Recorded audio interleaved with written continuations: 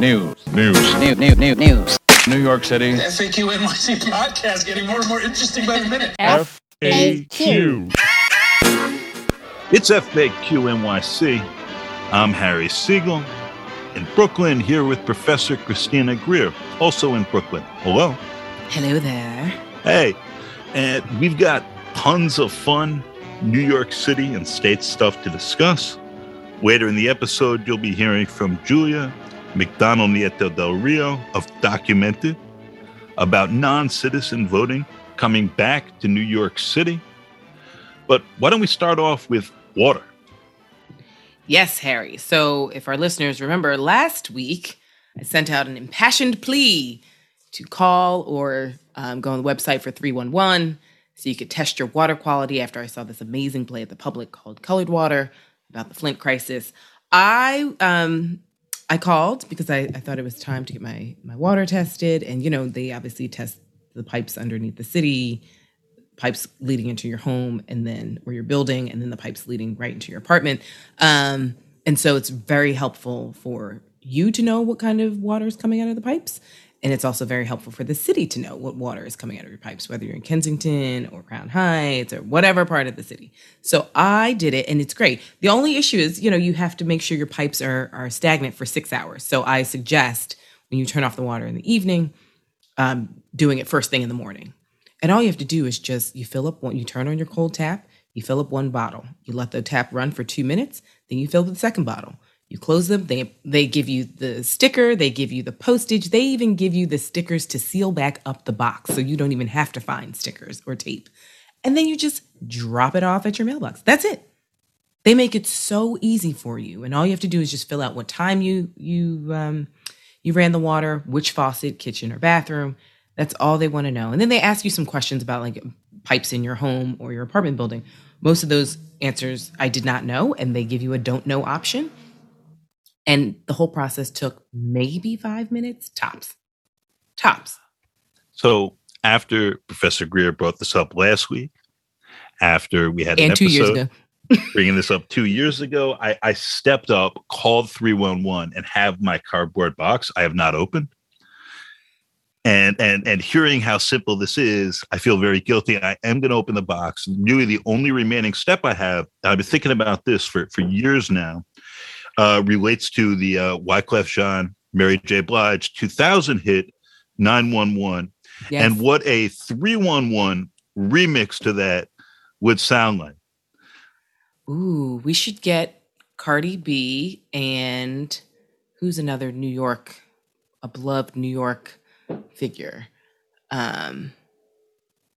just to update it. We'll think about that. Hopefully our listeners will send us a message, tweet us, if you think who should do the updated someone please call 311 to get your water tested. And shout out to Ibrahim Abdul Mateen, who put this on our radar 2 years ago. I think it's just, you know what I like, Harry? This reminds me of the NYC ID, which we asked all of the mayoral candidates who came on the show. You know, this was something that the NYC ID was something that Bill de Blasio asked all of the residents in New York to do, just as a collective effort to make sure we could protect our undocumented neighbors in the event that the Trump administration came after them. And I feel like calling 311 or going online for 311 and getting your water tested is something that you can do not just for your family, but for the greater collective. Like, you don't know if you'll be able to catch something in your neighborhood where the city will be forever grateful for you to sort of say, okay, well, these pipes are a little leachy or whatever it may be. And we can sort of add to our collective responsibility as New Yorkers by doing something literally. I wouldn't exaggerate. It did not take more than 5 minutes from start to finish. And when I tell you the instructions, whoever wrote the instructions, I'm always so fascinated with these processes. Whoever wrote the instructions did a phenomenal job. I mean, there's nothing worse than, you know, when you're at the airport and you're like, who designed this place, right? It's like a terrible Starbucks or something where it's just like no signage and everything just looks terrible. This was fill out line number 1. Fill out line number 3. This is what you put. I mean, it was so simple. And on the back, if you need assistance, they have directions in other languages and resources in case English is not your first language and you don't read English. You can do it in a host of other ways. So speaking of clear and useful processes and things New Yorkers can participate in, let's talk real briefly, I try to do this in one breath, about the city council speaker's race, which, for starters, is not a race any of y'all can vote in. The only people who can vote are the newly elected speaker members. Secondly, they can spend money on this, but that money doesn't get disclosed until months after the race is done, because it's not a real race and voters aren't involved, and there's quarterly disclosures usually. So all the money's secret until it's too late for any of it to matter. Eric Adams, the incoming mayor, said, I'm not going to get involved in this.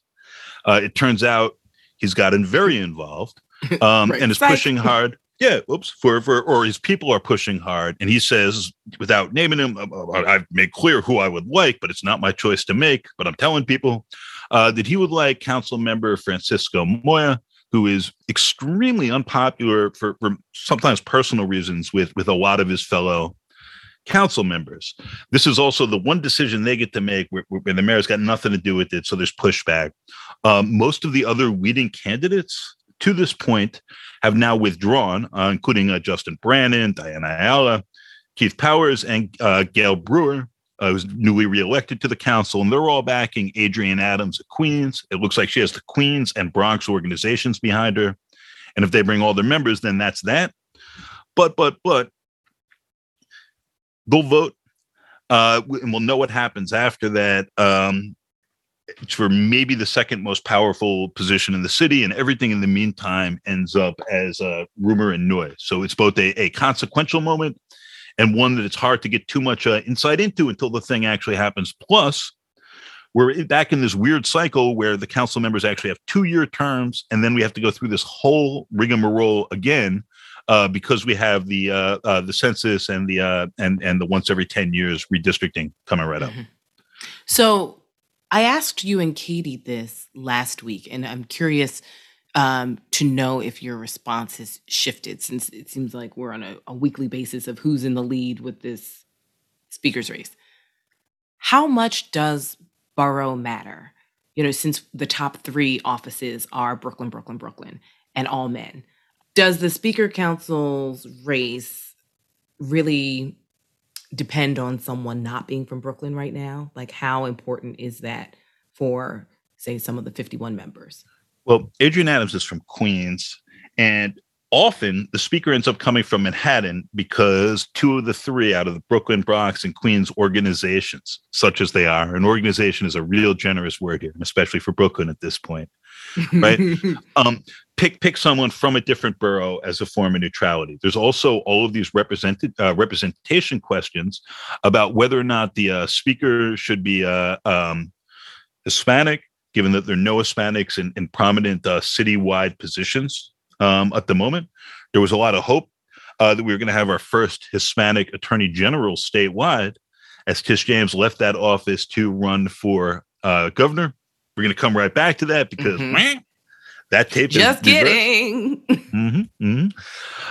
And all these things come up in the public discourse about who gets this role. But again, it's really a back room, whether it's smoke filled or kale filled or whatever, or vape filled, whatever. So, and how much does gender, do you think, factor into this decision? Because I saw that there was an open letter by certain women who are coming into the council saying that it's very important that there's, gender parity and representation. Do you think that that's going to factor into some of these negotiations? And it makes will it harder for Adams. Yeah, but, will Adams have sort of an Achilles heel in the sense that he's tried to put his thumb on the scale for a male speaker when you have 31 of the 51 members of the council are women? Some obviously don't subscribe to descriptive representation in the same ways, but how much do you think that's going to factor into some of the decision making?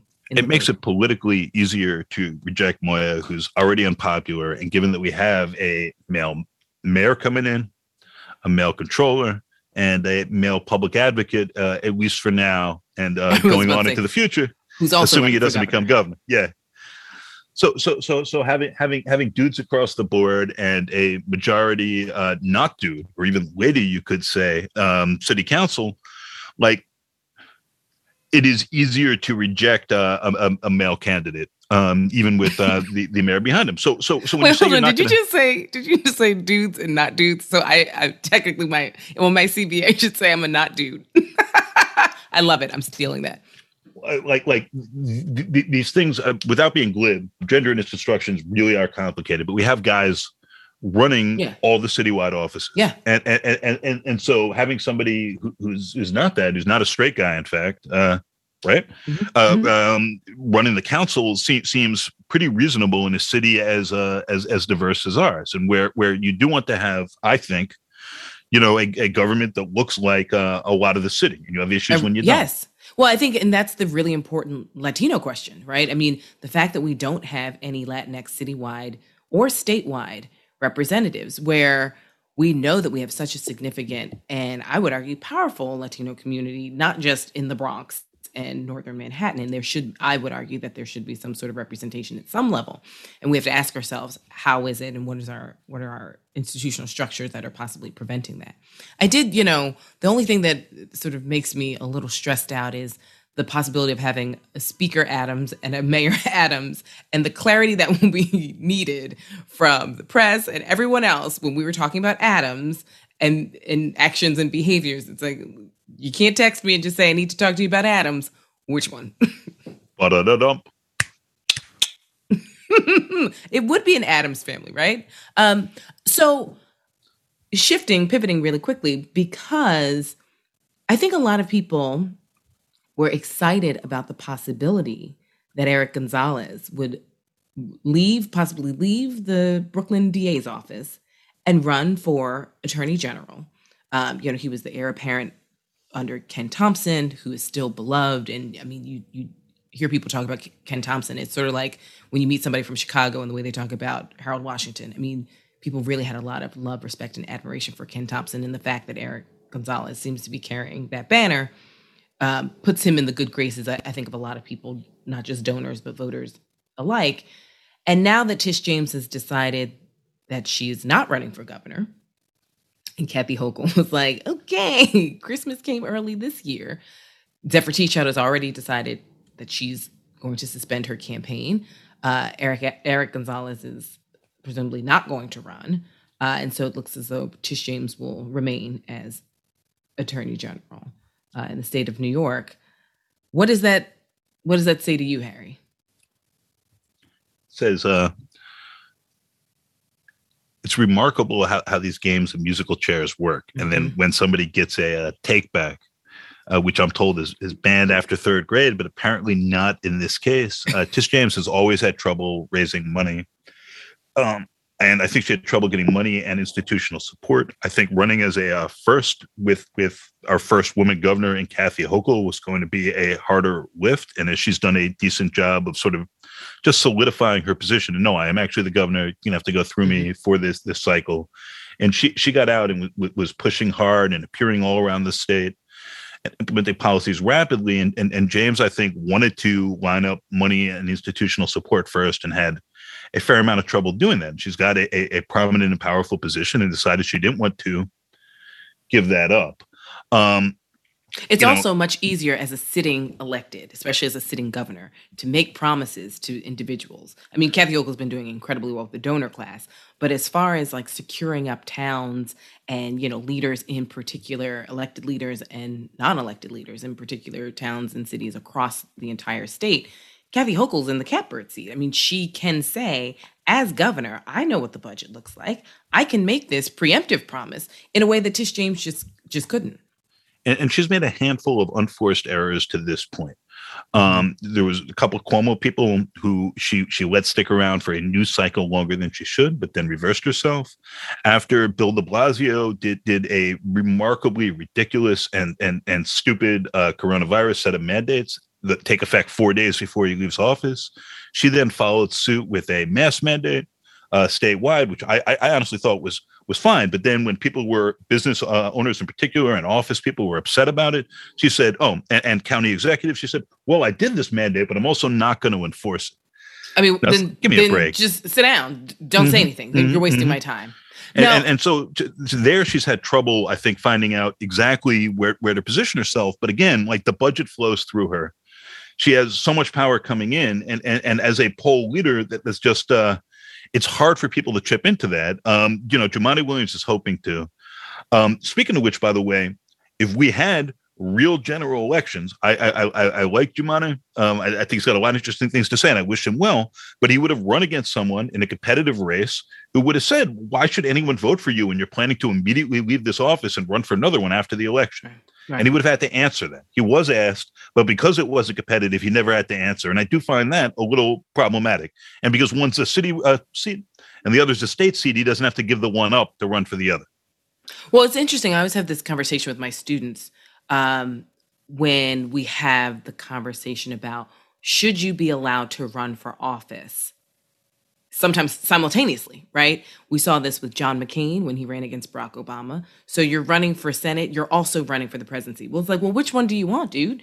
And so I think some of my students have always said, well, listen, if you're a public servant and you want to do this work, you hedge your bets. If one doesn't work out, then you get to keep the other. And then some folks argue, well, if you say you want to be governor, then you give up the safety net and then you run for it. I think it's interesting that, we know Tom Suozzi's in, let's just say de Blasio will be in.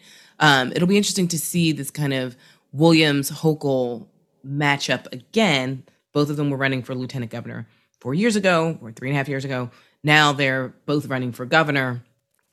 It'll be interesting to see how many people, Jumaane did pretty well in that race. Hochul is running with Cuomo effectively, and Jumaane came within 6 points, which was a really impressive showing, but in a really different context. Because one, no one really cares who the lieutenant governor is. Right.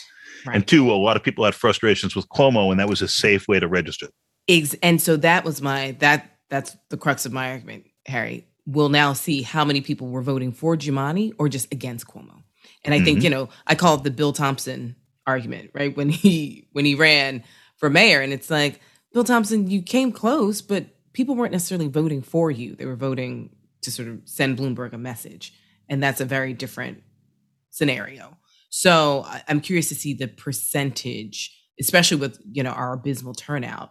But I'm curious to see the percent vote that Jumaane receives, because also, fundraising in Brooklyn and fundraising in New York City looks differently when you're going across the state. And obviously Buffalo, the primary in Buffalo looked great for progressive politicians. And then obviously the general election, which was a write-in, and we saw India Walton, the progressive candidate, lose when people actually showed up to the polls, sort of might give us a little foreshadowing as to the appetite for progressive politics in New York State. We shall see.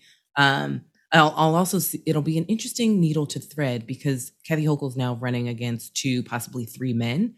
And the way that they will try and yoke her to Cuomo will be very difficult. It's going to be a hard needle to thread in a way that Tish James could have said as a woman, you sat here for 7 years knowing good and well who this man was and what he was doing, and you co-signed it.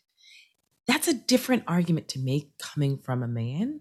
Mm-hmm. And we know that, in political science literature, debating, male-female debates have to take on a different tone. Remember when Joe Biden was debating Sarah Palin, famously. Like, he's so much smarter than she, but he also had to make sure he didn't come off condescending and, paternalistic and all these ways that male and female politicians on the debate stage have to understand and negotiate gender politics.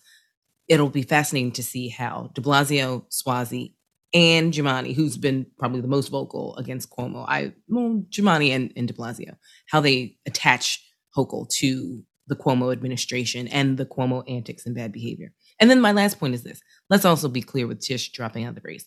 There is no way that Andrew Cuomo ever would have let her become governor of this state. I think he would have used his last dollar and dying breath to make sure that this woman never became governor. Because realistically, her report, whether you subscribe to it or not, is what helped bring down not just one Cuomo brother, but 2 Cuomo brothers, right? Because of Andrew Cuomo and his antics and shenanigans and communicating with his brother, Chris Cuomo, and CNN, both of them are now unemployed, largely due to that report. So I think that, Tish being in the AG's office gives her a different kind of job security than running for governor.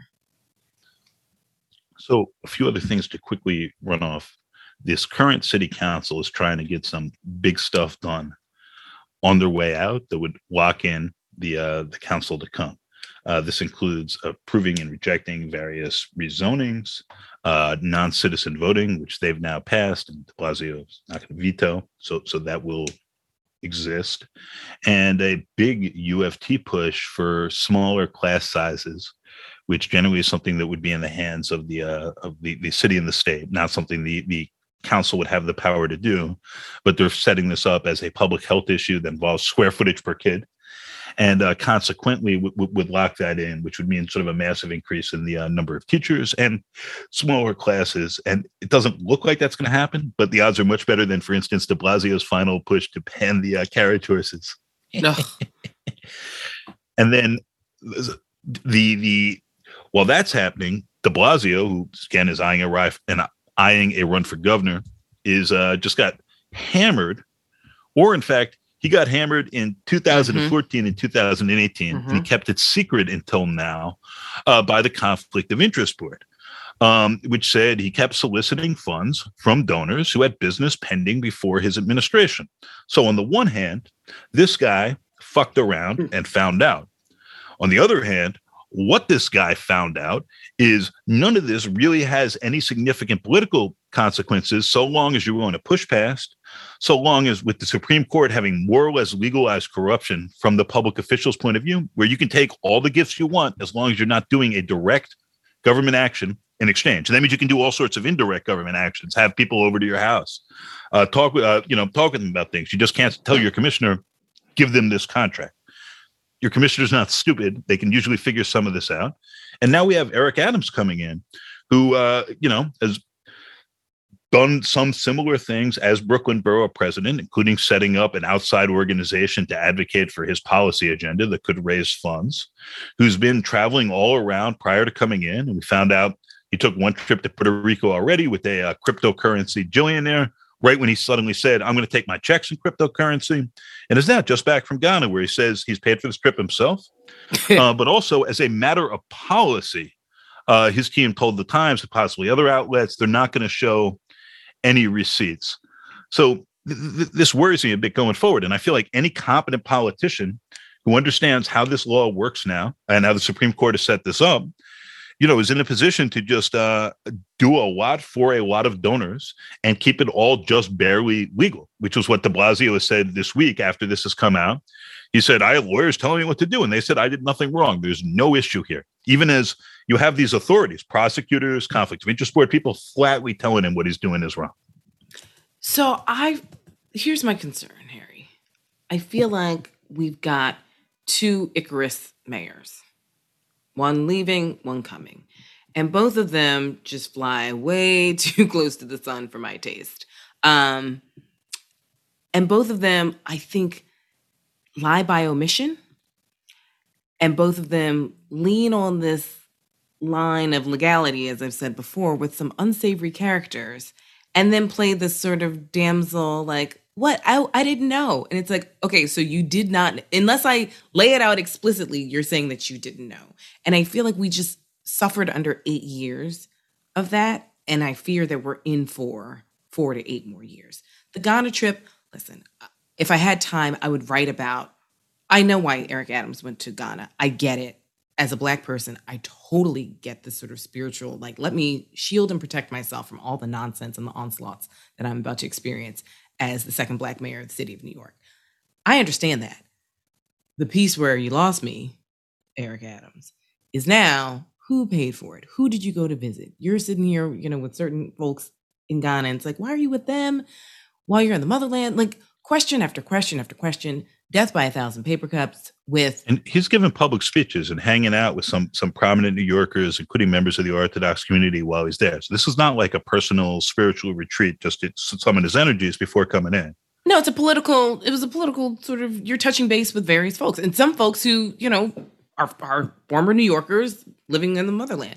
So I think my exhaustion with de Blasio as mayor and my exhaustion with de Blasio running for governor, where, listen, I think you're going to overplay your hand, Warren. I think you need to just sit this one out, because if we remember, the feds didn't say you were innocent. The feds just said, we don't have enough right now. So they said he violated the spirit of the law. Specifically, they went out of their way to say that. They're like, we're real sad we're not charging this dude, but we're not. Well, we're not, because we're going to go in the confines of the law. And then after you sort of get a get out of jail free card, literally, right? Early Christmas for you, you then run for the presidency. And there are a whole bunch of confusions about, were you using mayoral time and police and staff and all this other stuff. And that's just kind of gone away. And now you're going to run for governor with the same muddied waters of fundraising and unsavory characters who assist you. So we've got de Blasio in this bucket, who I think might be a distraction. And I'm saying this as a political scientist, but I'm saying it with love from the heart to Bill de Blasio. Do not Ray Nagin yourself. You are at a moment right now where you can sit down and not piss off the feds or anyone else, and just, you've been a great public servant. We get it. City council, public advocate, mayor of New York City. Find something else to do. But I think that this might be the bridge too far where his luck runs out. And then we now have to sit here and deal with Eric Adams. Did he, didn't he, right? Jersey, not Jersey. Ghana, not Ghana. As you've been writing in your columns that I've been reading word for word, it's like, are we about to just have kind of like this like mobster feeling administration? It's like, it's not just Eric Adams. It's like you're bringing in cats where it's like you guys have these, not a rap sheet, but like the drama that has trailed you for years coming into City Hall. And the same drama in the case of Phil Banks. And again, Adams is very close with the Banks family, both David Banks, who's now going to be the schools commissioner, and Phil, and David's partner, Sheena Wright, who's running the transition.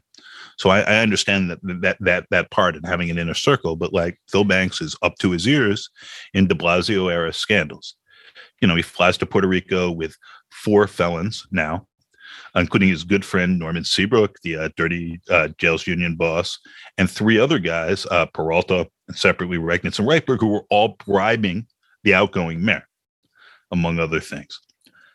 And so having someone who's tight with the crew, whose bad judgment and corrupt actions have had criminal consequences and just are troubling, saying who's going to be in charge of public safety seems wildly outrageous to me.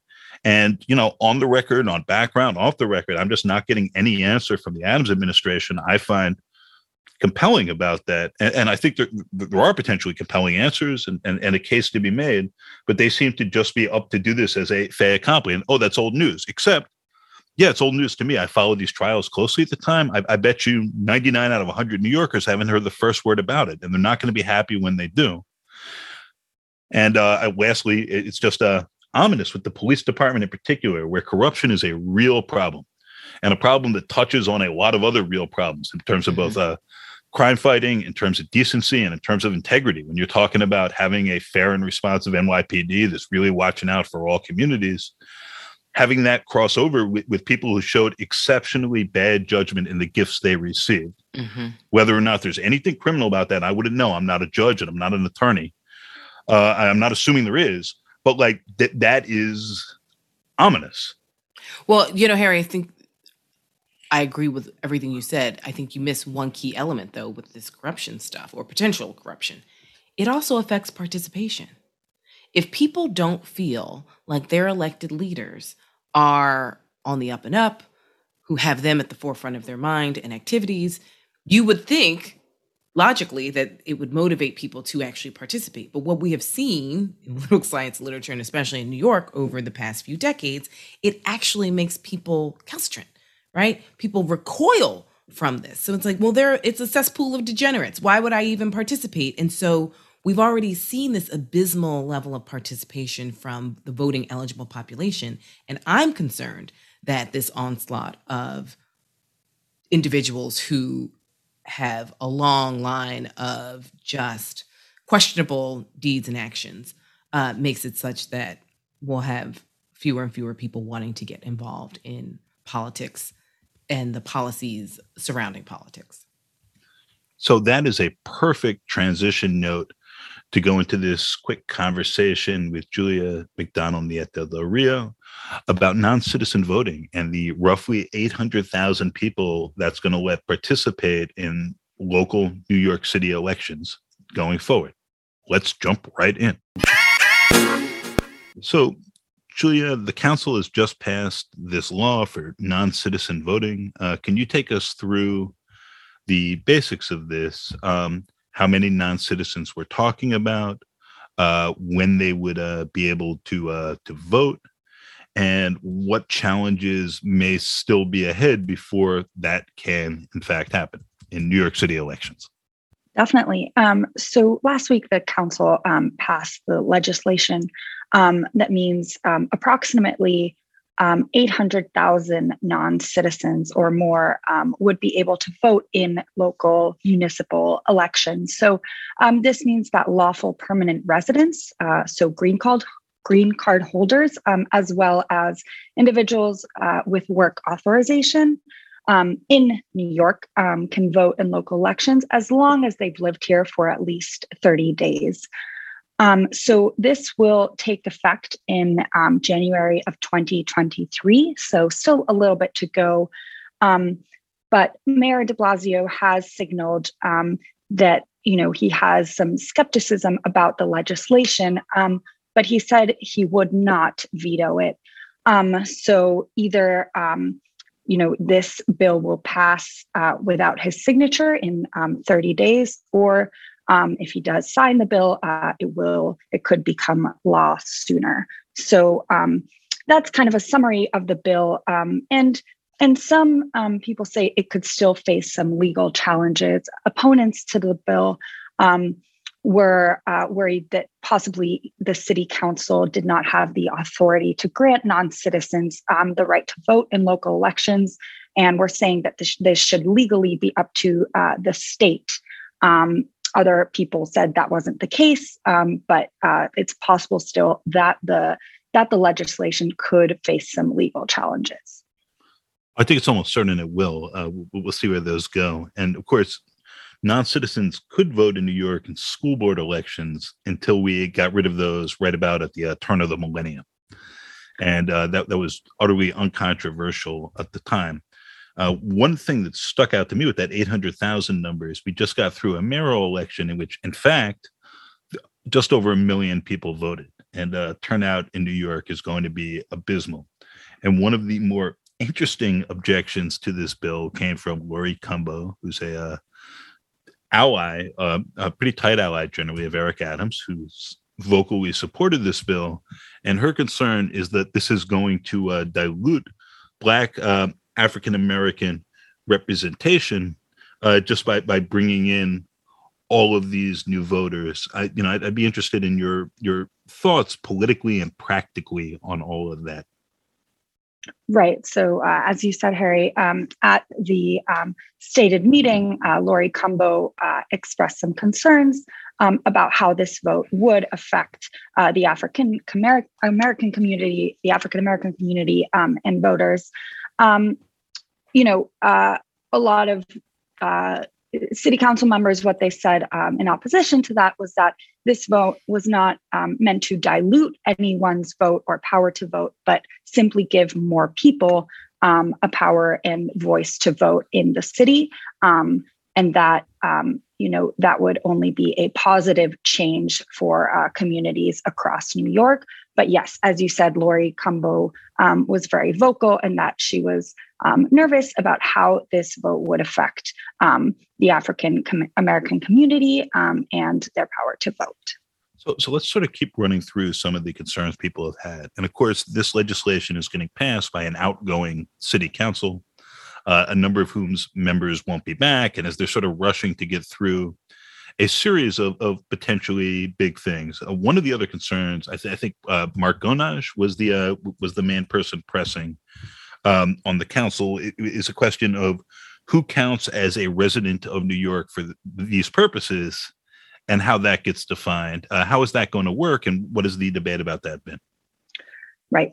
So Councilmember Mark Jonet did bring at the meeting, he introduced a motion to recommit the bill to the Committee on Governmental Operations. And his concern was that 30 days was too little of a time to give 30 days of residency in New York City was too little of a time for someone to live here and then have the power to vote. So, and that concern has also been brought up in the past couple of months and definitely at the stated meeting by a lot of folks saying that 30 days may not be enough time for someone to make these decisions about who's representing them and their community.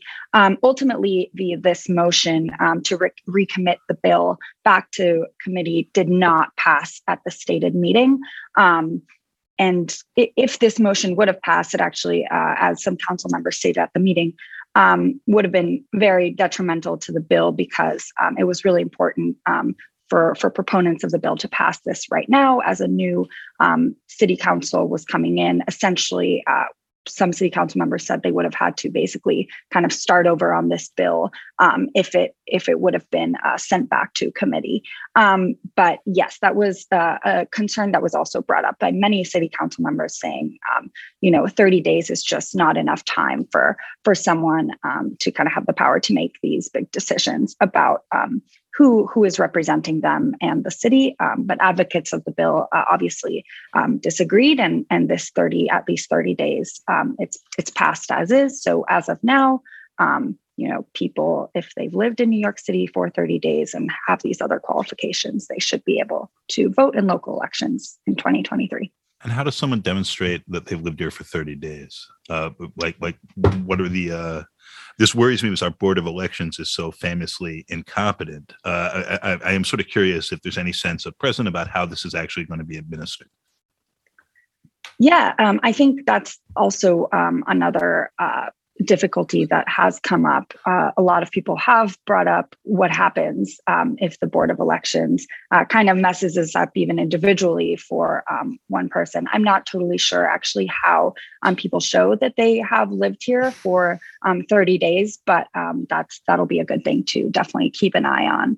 And another difficulty, especially with the Board of Elections, is just making sure that folks understand, because non-citizens still can't vote in state or federal elections. And if there was some mix-up that, they voted in something other than a municipal election, this could be very detrimental for their immigration status. And even down the line, the most negative consequence of that could be, a change in their immigration status or, even possibly deportation if there was a mix-up and accidentally someone voted in different elections. But again, activists and advocates of the bill have been pushing for kind of very clear steps on how this would get out to communities and to show that this will, they will only be voting in municipal elections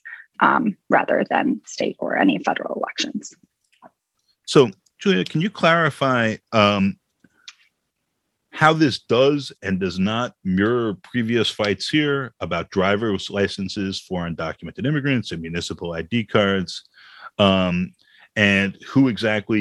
which groups and needing what paperwork this city franchise would apply to? And then I have one closing question for you about the national implications. Right. So I think this legislation is kind of just one further step in that fight to give different groups of non-citizen voters different power in terms of making local decisions and power in voting in local elections. And to be very clear, this group of non-citizen voters who will be able to vote in local elections will consist mostly of legal permanent residents, so green card holders, as well as people with work authorization. So this could mean Dreamers, so DACA recipients as well, and folks, and all folks will have had to live in New York City for at least 30 days. And I think this is just, advocates see it as another step forward to give such a huge group of people more power and more of a voice in local politics. So New York City now is actually the largest municipality in the country to give non-citizens the power to vote in local elections. So we'll see next year, how that plays out, but it really is a huge step nationally. Right now, at least 10 municipalities across the country give non-citizens the power to vote in towns in Vermont, and including in towns that are in Vermont and Maryland. But New York City is the largest. You have like Staten Island, and now you have all of New York City having this. It's big. It is. And it's a huge step. For that reason, I'm wondering if, as has happened in some ways, parallel fights here previously, and particularly with the push for driver's licenses for undocumented immigrants. And again, with the vote, we're talking mostly about green card holders, people who have work authorizations, and so on. So it's a different group.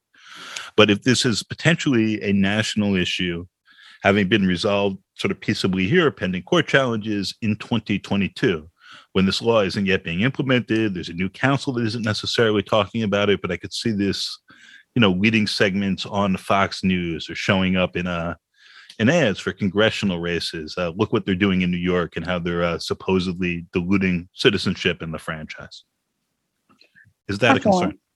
I think that's definitely a narrative that could come up. We've seen it kind of come up already, even a little bit. Mayor de Blasio, as I said, has expressed concerns that this would dilute the value of citizenship and would dilute the value of votes for other folks and communities.